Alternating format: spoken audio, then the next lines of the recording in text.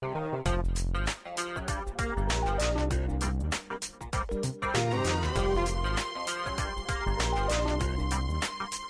it's Linda Pinizzato at the Hayes FM. I'm here at the station today to bring to you the Condo Expert. The last week, actually, I was speaking a lot about condominium owners' rights, and I was trying to give an idea of what the whole concept of condominium ownership is all about, and things that you should be looking for, and how the operating budget is comprised. And I went through a number of different features because I think that, one of the biggest problems that's happening right now is that the Condo Act has been around since 2001. And as a matter of fact, it's under review right now. It was updated, and unfortunately, it doesn't seem to be working. So last year, the McGuinty government decided that they were going to open up the Condo Act for a review process. The way that it was decided that a group called the Public Policy Forum would be stepping in and basically speaking to a series of stakeholders. And those stakeholders could, of course, include condo owners themselves in a tenancy group, because they chose 34 different residents across the province in order for them to come forward and, talk about their trials and tribulations having to do with condominiums. Interesting enough, they've also approached service-related trades. So there's a lot of different service providers like condominium lawyers and property managers and, engineers that are, sitting in the midst of these whole discussions. And, of course, the Condo Owners Association is also involved. Now, I think what we'd like to do is, for the next 4 weeks, is try and educate. That's what I'd like to do, is I'd like to educate the condo owners out there, or even condominium, people that own a condominium and they're thinking of selling, or maybe people are thinking of buying into a condominium. But I think that it's really, really important for them to know a little bit more information. And certainly you can go around the websites and you can try and do some more of your own, research. But I think a lot of the times the problem is that if you hear it firsthand, it may be able to be a little bit easier to understand. So last week, I ended up dealing with a lot having to do with the operating budget. And I talked about how it was comprised and how your maintenance fees is calculated in accordance with your square feet. So if your unit is 400 square feet, of course, you'll be paying a lot less money than someone has 600 or 800 square feet. And of course, the people that own a unit that's 1,200 square feet, they're going to be even larger as far as size, but not just size, but higher in the price of their maintenance fees. Interesting enough, when you talk about financial statements, I noticed that there's an awful lot of buildings in and around. Most of them are older buildings. And a lot of these buildings right now, their values seem to be declining a little bit, but their maintenance fees are still increasing. And there seems to be an awful lot of concern in the industry, simply because these owners want to continue to maintain value. They don't want to be losing value in their buildings or in their units, and then find that they're paying these outrageous maintenance fees, yet they're not securing any value. Most of the problems seem to be coming about in older condo buildings. And I think a lot of it had to do with the fact that, there was a mandate put through a few years back to try to increase the reserve funds, because so many buildings did not have a reserve fund or enough of a reserve fund. So we spoke last week about what exactly a reserve fund is. If you think about having a house and you think about extra payments that you have to pay, with respect to not just your heat and your hydro and your utilities, but, think about changing your roof or maybe upkeep of the exterior of the home, or maybe even upkeep of your interior of your home. You've got a lot of things that you have to address.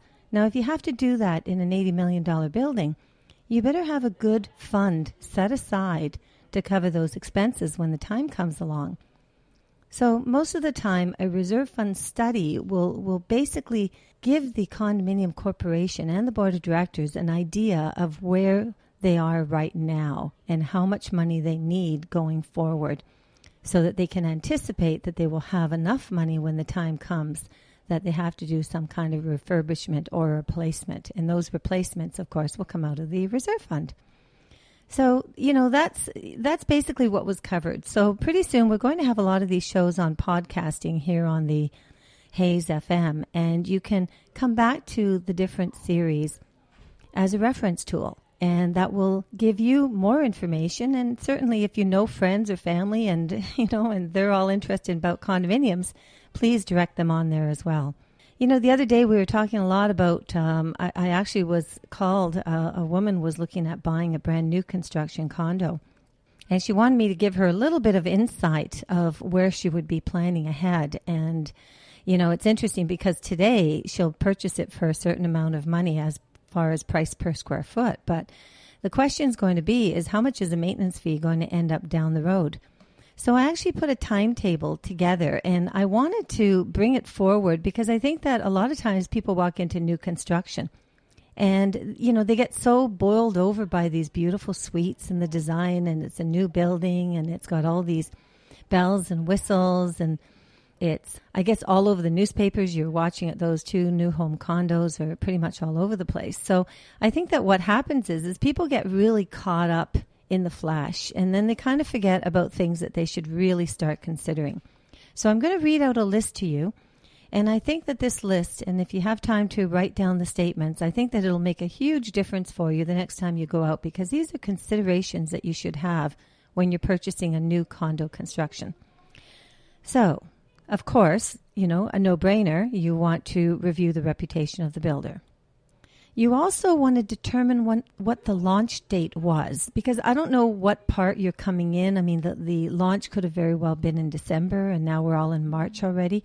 So has there been any price adjustments on these units since the time that the actual site was launched? That's an interesting question, because you want to see whether or not you're paying a little bit more or whether or not the prices have stand still. You also want to get an idea of how many units have already sold. I think a key issue nowadays, the builders are finding that it's much more lucrative to do more than one phase. So if they can go into a site and they can do phase 1, phase 2, phase 3, that really is a huge advantage. So if you're coming in and you're looking at purchasing into phase 1, maybe you really need to get an idea as to whether or not there is sister buildings like a phase 1, phase 2, phase 3 complex at the end of the day. Maybe you can get an idea of when they're planning on launching the next ones as well. Just something. If you do have the different phases, what happens is that you may have a shared facility situation, so all 3 buildings have to work together. So, going into the condo, you'd like to know what you're in store for. The other thing is that, remember, if they're different phases, they will be different condo corporations because they're coming to fruition at different times. So that means that all the board of directors for all the 3 different buildings will have to somehow get along. I'm sure you might have heard out there the words shared facilities. Shared facilities means that it is a common area that all the people from all the buildings can go to and enjoy. So if you're a single building, you won't have shared. You'll have common areas, only specific to your building. But if it is 3 buildings, and that would include maybe a rec center, a party room, or a cyber lounge, or a boardroom, or any of these type of amenities, that area would be called a shared facility. And the expenses for that area will be divided amongst all 3 of the buildings. The ratio tends to be on size. So again, you'll have to get a really large idea here as to what is it that you're buying. Not just the unit, not just the bells and whistles. What are you buying? Most of the time when people see a high-rise condo, if you've walked along and you've seen commercial units on the main floor, and some people are operating full-scale businesses, well, those are commercial units. But there's also something called a live-work unit.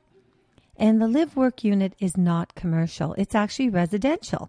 And what that means is that if you're an accountant and you want to work from home, and provided that the declaration, which is the Bible of the corporation, says on it that you are allowed within that usage to use the live-work unit for business purposes as a live-work, live there, work there, you're still under the guidelines of residential. So you may find that the building that you're looking at purchasing into, it could have all 3. I mean, it could have residential, it could have live work, and it could have commercial usage. The question is have they divided off the corporations? So in other words, is there a corporation that only handles the residential side and then a corporation that only handles the commercial side? You know, it's really interesting. There's actually a building in downtown Toronto. It's right on Queen's Quay, and I was really shocked because it has two corporations. One is for the residential, and the one that's commercial, I think there's only like 6 units. And the reason is because originally they were going to have a lot more, and that wasn't what their original intent was. But things had changed, and the builder didn't move forward with what his original plan was, and that's why they have the two corporations. But the second one is only 6 units. You know, the other thing, too, is review all your floor plans for wasted hallway space in relation to the square footage of your unit. You know, nowadays, there seems to be an awful lot of condominiums. The units out there, you come in and you get a hall space that's literally 10 feet in length and 5 feet wide. Well, you've already lost 50 square feet. So if you've only bought 600 square feet and now you're losing 50 square feet, you've only got 550 square feet left. The other thing I'm going to mention to you is that's kind of sort of because the measurements for square footage are not taken within the complex of the unit. So in other words, it's not from drywall to drywall to drywall. It actually is within the concrete. So you've got some inches that are being left and lost, I guess, within that concrete. So even your 550 is incorrect. It could very well be 530, 525. So take a good, strong look at that floor plan because you're not seeing a finished product. You're only seeing the papers and you're only seeing the draft plan. And sometimes people can get really carried away because they think that it's going to be a lot larger than it actually is. And certainly you want to pay attention to the dimensions of the rooms because you may have a sectional couch that's not going to fit there. Now all of a sudden you have to start buying furniture as well. But certainly you have to keep a very strong view of the floor plan. Your layout, your design, both your living space, your balcony, and your terrace. A key point. Review the location of the building. You know, if you've got any vacant land on any of the sides, any one of the 4 sides of your building, maybe it would be wise to give the city a call, speak to the planning department, or maybe take a trip down there and see exactly what's going to be happening with that vacant land. So if you have any vacant land, you have any parking lots, you have old buildings, you have a warehouse, you have anything of that nature that is close to that building that you're going to be purchasing, and you should have an idea of where the building's going to set. If not, you should be walking out the perimeters. You're in the sales office. Go to it and try to figure out the best that you can. You also will find out what direction is your unit facing. That's extremely important. You know, because, I mean, if you really do want the sunset, then you're going to have to pay attention and make sure that you are facing west. If you want the sunrise, you've got to, you know, face towards the east. So sun rises in the east and it sets in the west. These are key points that, you know, people really need to pay attention to. And I think that, you know, if there's any units out there that have a terrace, even though they may be on a lower floor, honestly, pay attention to them because there's not that many in the building. You know, interesting enough, like if you think about it, if you've got a 40-story building and you're looking at a unit on the 11th floor, when you're standing up on the 11th floor, honestly, the 12th, the 14th, the 16th, the 15th, the 17th, it doesn't really feel that much difference. However, if you do have something that may have a terrace and you're avoiding having to pay, you know, anything from $500 to $1,000 per floor as you move up in a higher unit, you may find that you've overlooked a beautiful terrace that could be on the 11th floor. And now that's a special feature because there's not that many around. You know, it's really interesting because one key thing is inclusions. Now, what exactly is included in this unit? I mean, you know, I have to say, you know, I've got a little bit of a pet peeve. My pet peeve is that the dining room light fixture on the ceiling is capped. I just don't understand it. Those light fixtures in the first place are probably not worth any more than $10. Well, the electrician is already in the unit. Why not just have him put up a cheap light fixture? At least then, when you move in, you will be able to know where the connections are, and you may not have to hire an electrician, or maybe they could just replace the one with something that you choose yourself. But, if you do have to go down to property management and you have to bring in a qualified electrician just to put in a light fixture, it's going to cost a fair amount of money. You still have to pay for travel time. So take a really strong look at what's included, and also take notice of the additional expenses. And those would be things that you don't even think about. If you want an extra cable hookup, maybe a telephone outlet, if you want to change a plug anywhere, if you don't want an operating plug for your living room light, which is just your lamp, and you actually want a ceiling light. So these are additional expenses. Maybe undermount lighting in your kitchen. Pot lights. These are expensive additional items that you would have to come up with that cost. And generally speaking, the cost does not get added into the actual value of the purchase. These tend to be costs that are paid over and above. Unless, of course, you've made some kind of a special arrangement with that builder. One thing, in some senses it's really convenient, but in other senses it may not be. It depends on your lifestyle, it depends on what you're looking for. Proximity of elevator.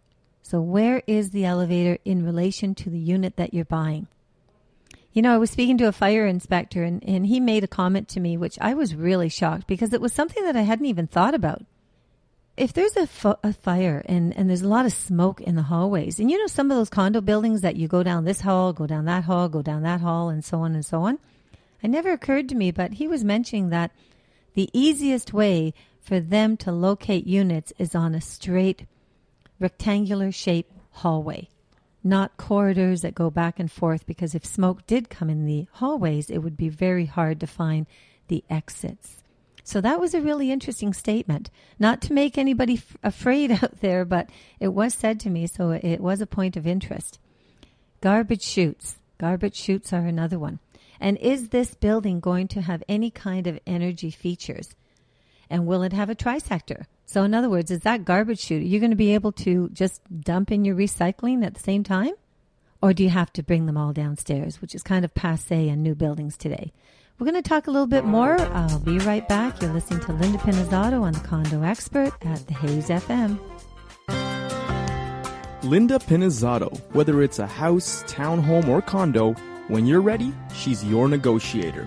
With 34 years of experience, Linda guarantees that you have the real estate knowledge you need to make the right decisions. Call Linda Pinizzotto at Sutton Group Quantum Realty, 416-561-7373, or visit her at lindapinizzotto.com. And thank you so much for joining me. Today has been just a fascinating time of learning so much of what's going on out there. And that's what the Condo Expert is all about. I'll hit so many different issues. You'll notice them on iTunes and on podcast. Reporting here from the Hayes FM, you have been listening to Linda Pinizzotto of the Condo Expert. Now, also remember, register yourself. If you're a condo owner or condo buyer, register at www.coaontario.com. And also, if you've got questions, whether they're real estate related or condominium or property values, this and that, I wouldn't have the information I have had I not had the experience that I've received, and I certainly wouldn't have been able to start the Condo Owners Association without having this kind of a background. So contact me at Linda Pinizzotto, Pinizzotto, at coaontario.com, or Linda at lindapinizzotto.com. Until the next time, have a fantastic day, and thank you so much for tuning in. Oh, my computer crashed. Oh no, I've got a virus. No way, no internet connection. Do you need help? Call IT Mayday. 647-977-7113. itmayday.com.